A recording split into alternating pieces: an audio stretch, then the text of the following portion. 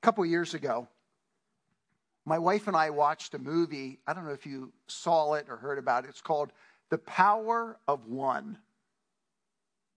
Did you hear of that? And basically it was a story of this young man in South Africa, and God used him, or not God, I mean, he was used in incredible ways with apartheid and all the issues there. And I watched that. I remember watching that movie, and it's probably been 15 years. I don't know how long ago it was. And it really showed me what difference one person can make. However, there was a big problem with the title. Because at the end of the day, we don't have any power in ourselves, do we? And so I kind of took that title and reworked it for today's message. God's power through one. We are going to look at what God does with Nehemiah. And I think what you'll find, as we work through his story, we are actually talking about your story. So we'll be looking at him, but in looking at him, God's Spirit wants us to look back at ourselves. Will you let God do that work as we work through this text? Nehemiah chapter 1, we'll be looking at verses 1 down to chapter 2, verse 10. Let me just read, because so often, if you've got a really good story, you always got to have a problem or an inciting incident that makes you go, uh-oh, don't you? Well, this has a whopping good problem to start it out. Listen to what the text says. In the month of Kislev, in the 20th year, that would be the 20th year of the King Artaxerxes, and this would have been around November, okay? While I was in the citadel of Susa, Hanani, one of my brothers, came from Judah with some other men, and I questioned them about the Jewish remnant that had survived the exile and also about Jerusalem. They said to me, those who survived the exile and are back in the province are in great trouble and disgrace. The wall of Jerusalem is broken down, and its gates have been burned with fire. Let me just talk you through a couple things before we look at how Nehemiah responds to all this. Mark, why don't we flip to the next slide? Yes. Does this look at all familiar? Okay. You actually have this slide. And I'm not going to do a long history lesson. Relax. But just to orient you. Do you notice, and I don't know, can you guys see this back there? Say fuzzy. Okay. Well, you have to trust me then. All right. Ezra has come back into the land in 458. It is now 444, 445. So it's about, been back there, and we haven't heard anything for 12 years. But what we know is this.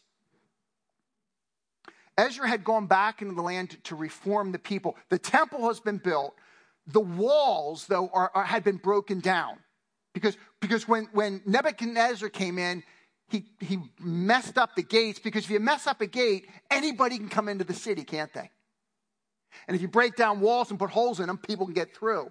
And so you found throughout the entire city, you would find walls with holes in them, and you would find gates that were burnt so anybody could come walking in.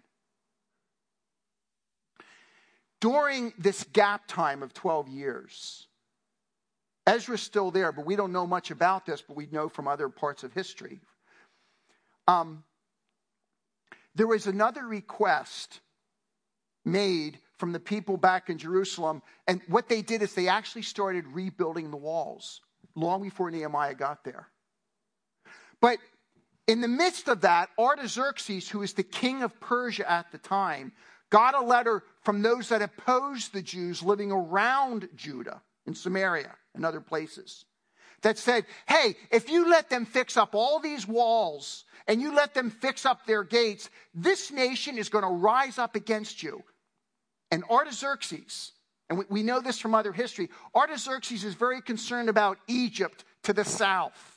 And he's having problems north of Jerusalem in a large area where there's been some rebellion. So he's got all kinds of tension. And when he gets that message, he says to himself, I don't need somebody else creating problems for me. So he writes a letter back and he says, tell them not to touch the wall and not to touch the gates.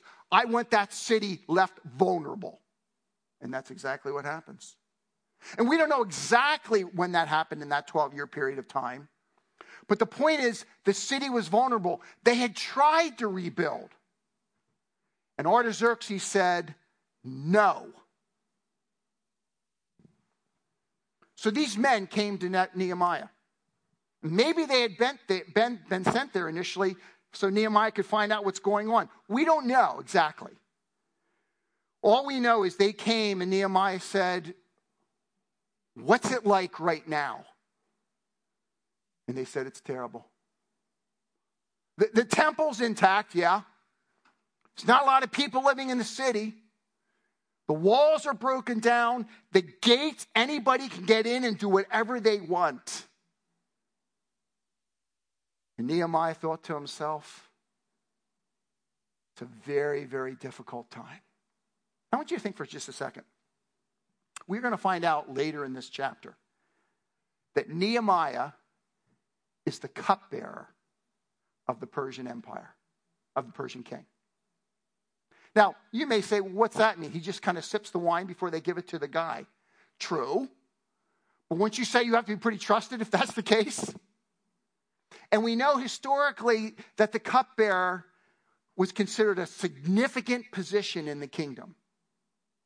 I want you to think about this. When Nehemiah hears this news, it's the news of the Jewish people. We're going to find out that he's burdened by it. That makes a whole lot of sense to me. But I want you to think, what would Doug Finkbeiner do if he was the cupbearer at that time? Would it upset me that Jerusalem is broken down? Of course. I probably have relatives there. Of course it would. Would it bother me enough to change my lifestyle? Cupbearer to the king of Persia? That's a pretty cushy job. And I want you to notice what this man does, who's in a comfortable position, who could feel concern legitimately from a distance, but he goes way beyond that. Do you see the scenario? And here's the other problem. He's cupbearer to the king who has said, don't touch the walls. But that's the very problem. What will he do? Because if he messes up on this, he could lose his life. He could lose his position. He could lose all kinds of things. Do you see this? Do you see the problem? This is a major problem for Nehemiah. What I want you to notice in the text is I find there's 3 responses by Nehemiah. And his responses are insightful because I ask myself, when I look around at the problems in the world and places where God's kingdom is not felt and seen and his light is not there, what does that do to me? Like, what do I do with that? Well, let's see what he does with it. Because one of the things that's really important for you to understand, it was not any city for Nehemiah. It was God's city. It was a city where God had made all kinds of promises about what goes on in that city. So he wasn't merely concerned about people. He was concerned about the name of God. Look at what he does. Verse 4. When I heard these things, I sat down and wept. For some days I mourned and fasted and prayed before the God of heaven. First thing I find, first response, what kind of a person will God use to further his purposes. Was Jerusalem and the city part of God's purpose? You better believe it. So what kind of a person does God use? God uses a person who is passionate about God's work and compassionate for God's people. You know what I wrote in my notes here? And it's convicting. Maybe not for you, but it is for me. What makes me cry and what makes me fast? I love food. You can tell.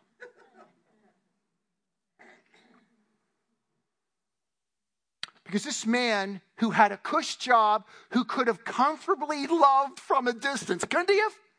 You know, he could have said, hey, Hananiah, why don't you write something up and I'll see if we can work something out and you can go back and whatever. Couldn't he have done that? This man is so burdened for what God is burdened about that he can't eat. And all he can do is pray and cry before God. What makes you cry? What makes you fast? My wife or children get real sick, I'm all over it. Aren't you? I am all over it. But how about what God wants to accomplish in this world? A person who is passionate about God's work and compassionate for his people. It's both. It was God and people. Secondly, in verses 5 to 11, kind of a person does God use? Does it just mean that I feel bad? No. It starts there. It starts in the internal because of what he valued God. So it starts there, but it doesn't stop there. Secondly, it is a person who humbly submits the whole problem to God by asking God to provide and be glorified. Listen to the prayer. This is a great prayer. And one of the things I think I told you before, whenever you read a story in Scripture, I always think of myself as a cinematographer. So I'm always asking myself, okay, at what point do we get panoramics and at what point do we get kind of zoom-ins?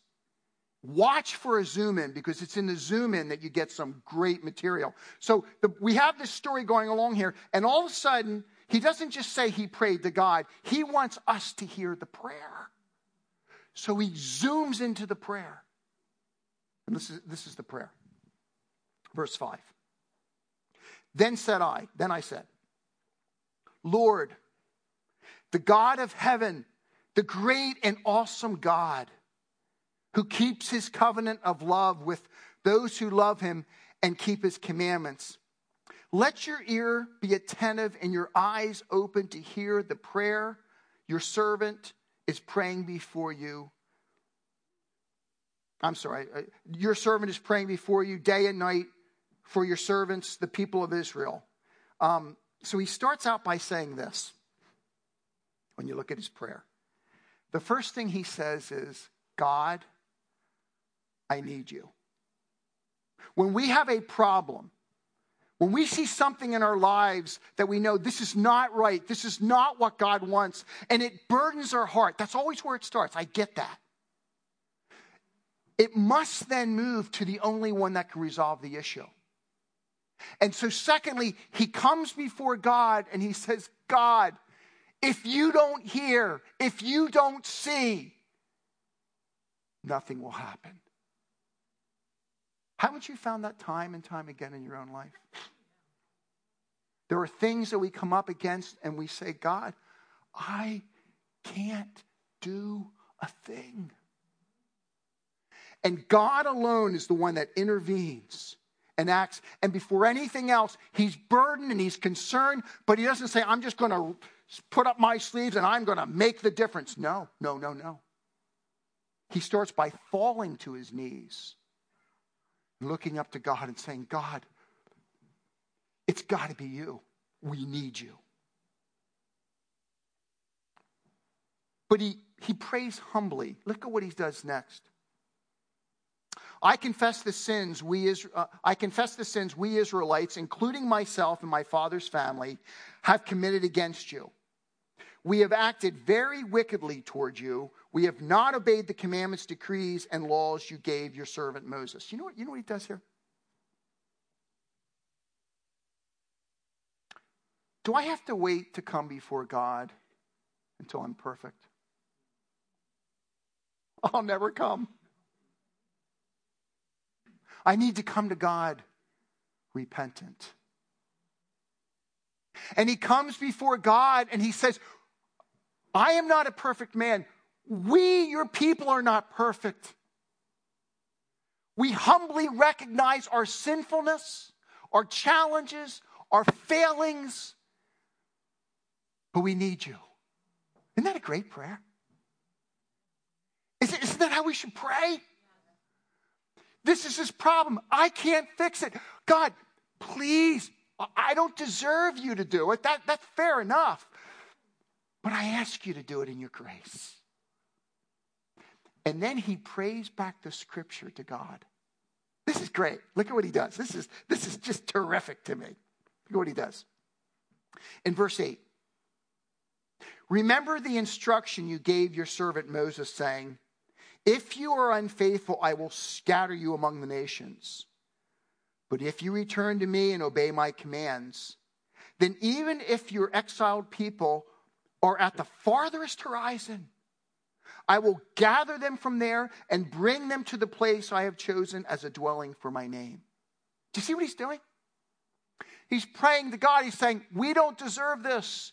You alone can do something. And God, this is your will because this is what you promised and said in your word. And he's looking back to Leviticus and he's looking back to Deuteronomy 4, Deuteronomy 30, where God said, yes, when the nation sins, they will be put into exile. But if they will turn back to me, I will do what only I can do. I will bring them back. He prays the promises of God to God. That's a great way to pray. Does God want his name known in this world, folks? Where you work, where you go to school, in your home, with your extended family. I mean, just come up with list after list of things and pray back to God his promises. So we say, Lord, we want your name to be hallowed. We want your will to be done on earth as it is in heaven. It's a great prayer. It's what Jesus tells us to do. It's exactly what Nehemiah does. God, only you can change things. We don't deserve it. We humbly come before you. But we know from your word it's what you want. Then he gets real specific in his prayer. Look at verse 10. Verse 11, I'm sorry. Verse 10 says, they are your servants and your people whom you redeemed by your great strength and your mighty hand. Again, he's just saying, God, act on your behalf for your glory and for the good of your people. That is always a great way to pray. Now he gets specific, verse 11. Lord, let your ear be attentive to the prayer of this your servant and to the prayer of your servants who delight in revering your name. Give your servant success today by granting him favor in the presence of this man. And then he tells us, I was cupbearer to the king. Nehemiah knows that humanly speaking, it's insurmountable. Wait, Nehemiah. Wait a second, man. You're cupbearer. Cushy life. You are going to go to the king who could have you killed and ask him to reverse. Persians aren't supposed to do that anyway. To reverse what he has actually said before. Don't try to rebuild those walls. You're going to go to him and say, I would like to go back and rebuild the walls. Do you see the problem? At one level, you could say that's a fool's prayer. Who would even pray it? A man who believes in the promises of God. A man who believes God, Artaxerxes, is not the sovereign. God is the sovereign of sovereigns, isn't he? He might be the acting king, but you know what? Before he was, God was, and after he's gone, God will be. Because God is the sovereign. And Nehemiah specifically then says, God, my burden is so deep that I'm willing to go and ask the king that something that will cost me everything. But I believe you can do it. And what I ask you to do is, because the heart of the king is in your hand, I ask you to manipulate it. That's exactly what he's doing. Do you see the gravity? I was reading this passage this week. I couldn't help but thinking about my own life. I don't think I've ever taken a risk like that. Not at that. I mean, sometimes I've said, Lord, I'm going to speak to this extended family member, and it could really mess up our relationship for an extended period of time, and I just struggle. But honestly, does that really compare to this? Now, it's important, and it's where I live. But I read what Nehemiah is potentially giving up. And he not only has the heart of God, but he has faith in God to offer up this prayer. Isn't it marvelous? I don't remember what my next slide is. I make these slides up and I forget, like, what else did I put? Oh, okay, this is a good one. We'll leave it up. Okay. Even though, Tim, you probably can't read it back there, right? But nonetheless. All right. I'll tell you what it says. I know. It was a bad slide to make in the first place. I get it. But anyway, all I want you to realize is this. Listen to the first verse of chapter 2. This is really insightful. In the month of Nisan, in the 20th year of King Artaxerxes. You're saying, what's so insightful about that, Doug? That's 4 months later. He is burdened and he takes his prayer to God and he says, God, you alone must turn this man. I must see that you can do that. God, please do that. I'm willing to take the risk. That's what he does. But then he's going to wait 4 months till he makes his request. That's the only reason I put that up there, Tim. So you can see there's a 4-month period of time from the time he heard the problem till he actually makes the request. I find that to be interesting to me. And what I find is this, a third principle. So, at the core, the kind of people God uses, a person who is passionate about God's work. A person who humbly brings the whole issue to God in prayer. And thirdly, a person who acts wisely and courageously by God's strength. Why does he wait 4 months? Is he crippled in fear for 4 months? Like, no, maybe, no, forget it. I mean, is that what's going on? I don't think so at all. I think he is prayerfully waiting for just the right time to act.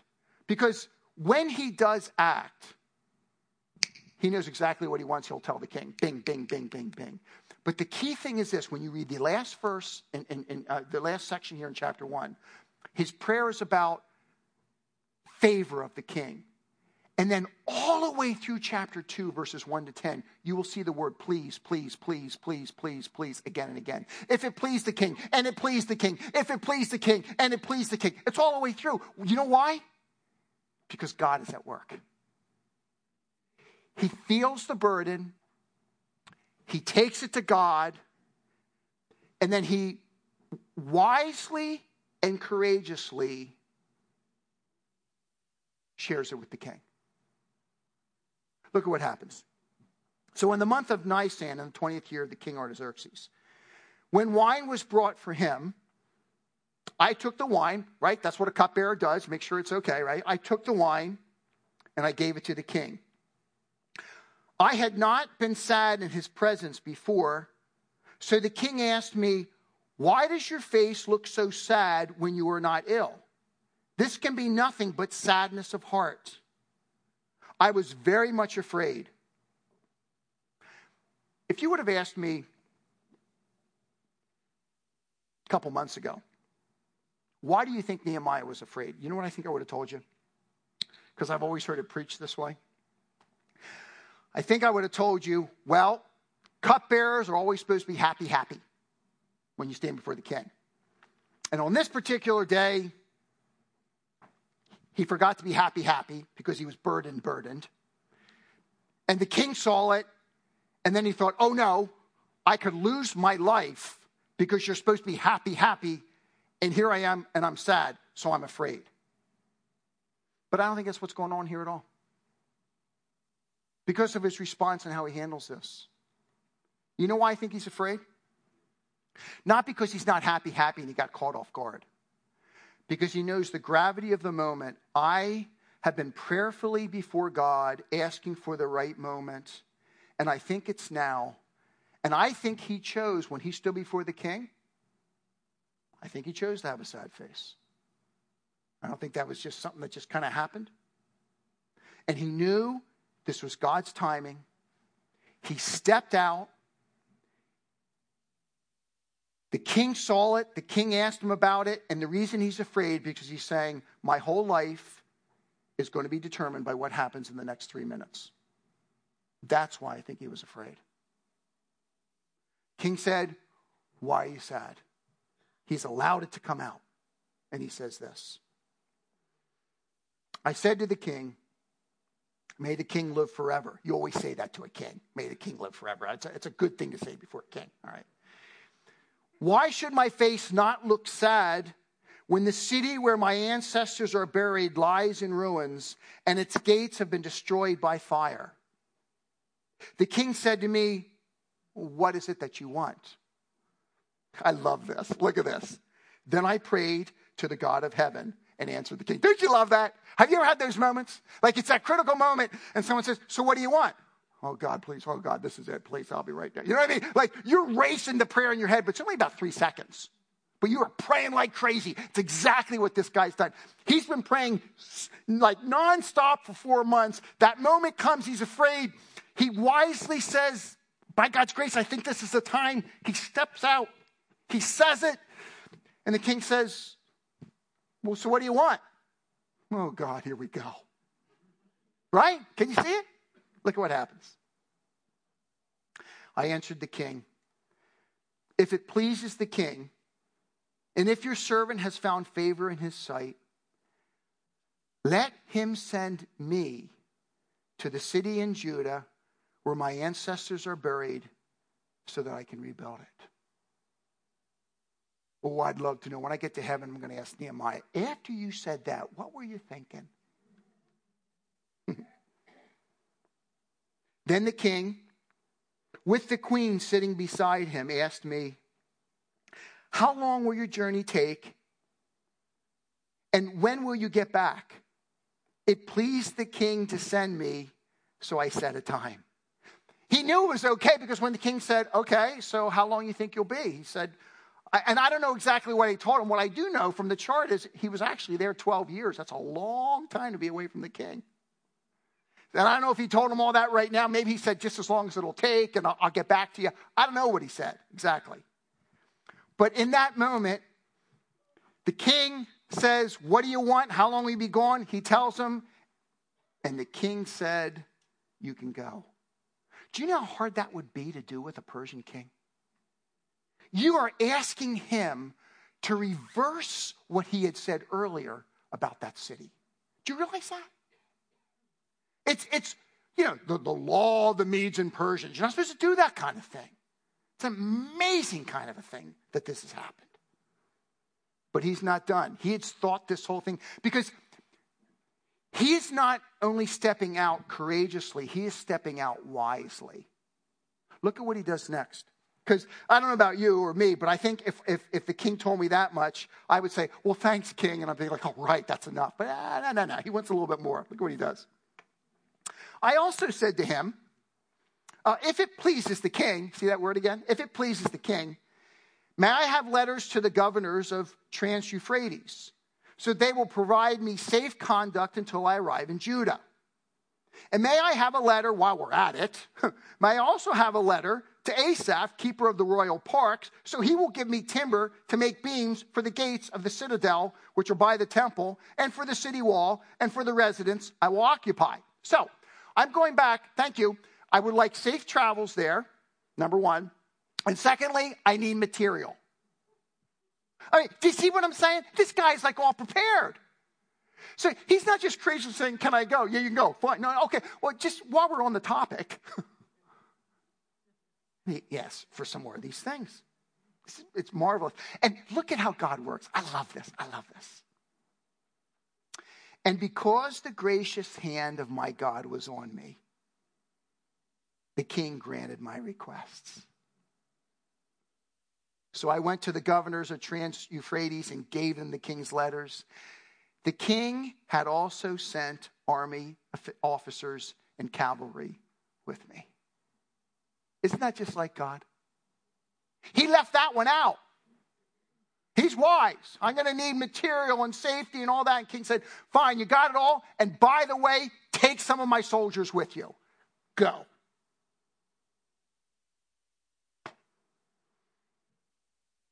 It's only because of the good hand of God.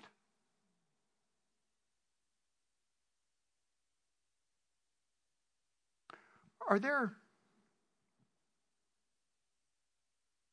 strongholds of evil in this area of New Jersey? In your neighborhood? In the world? Are there things that God wants to do through us? You say, I'm not a cupbearer. I teach.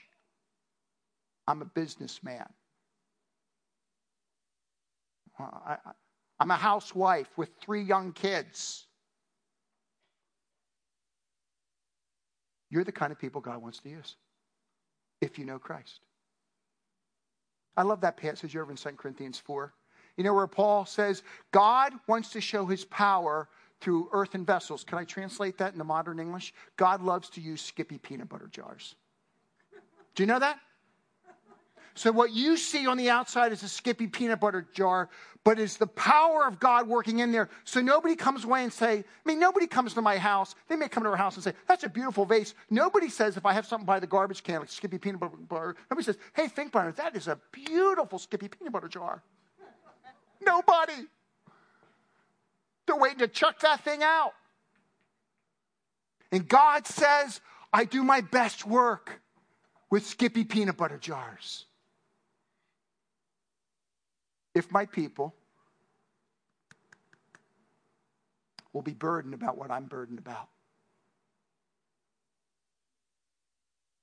Take that burden to God. The only one that can change the situation anyway.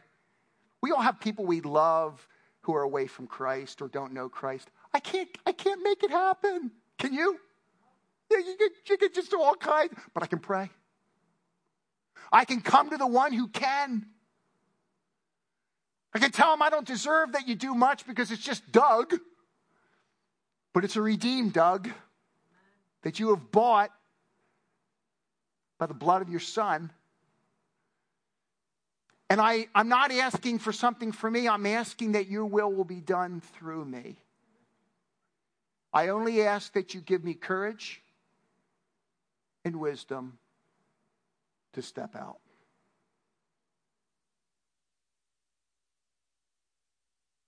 Would you be willing to do that this week? This month? This year? Ask God to burden you with what burdens him. Take it back to him. Let him so work that he empowers you with wisdom and courage, and you step out.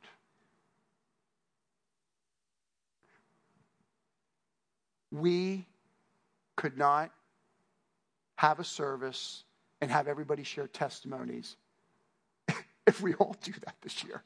Would we? I don't even know what it all would mean, but I know it would be very good.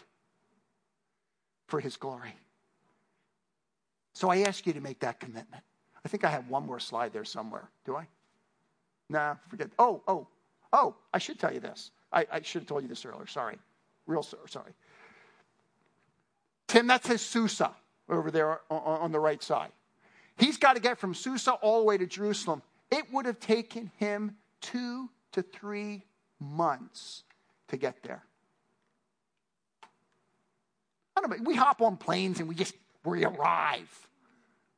This guy is ready to say, 12 years, cupbearer, authority, power, forget. I'm going to go get back into a situation where there's going to be opposition and people who are a pain in the neck and problems that I don't know the solutions to, and trying to be a governor when I've never been a governor before. And I'm going to travel 3 months till I even get there to start doing this stuff. But he's willing.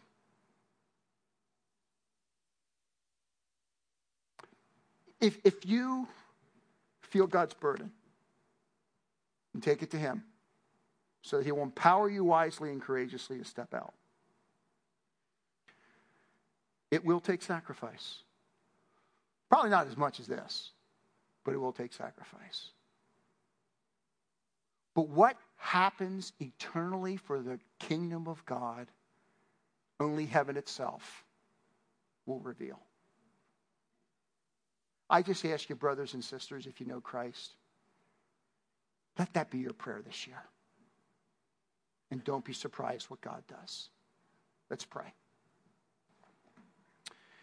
Father, we are so thankful for the stories you have given us in Scripture. Not of perfect men and perfect women, but of faithful men and women. Skippy peanut butter jars. People who feel what you feel, trust in you, and step out in faith. Father, I don't know what that means for each one of us. It may be sharing a word with a family member from somebody in here who's never done it before. I don't know. It may be, Lord, that you will burden somebody in this group to do what Maria's done and go on to Cambodia, and maybe they'll go somewhere half around the world because they want to further the kingdom. I don't know. Would you open our hearts to be used of you? In Christ's name I pray. Amen.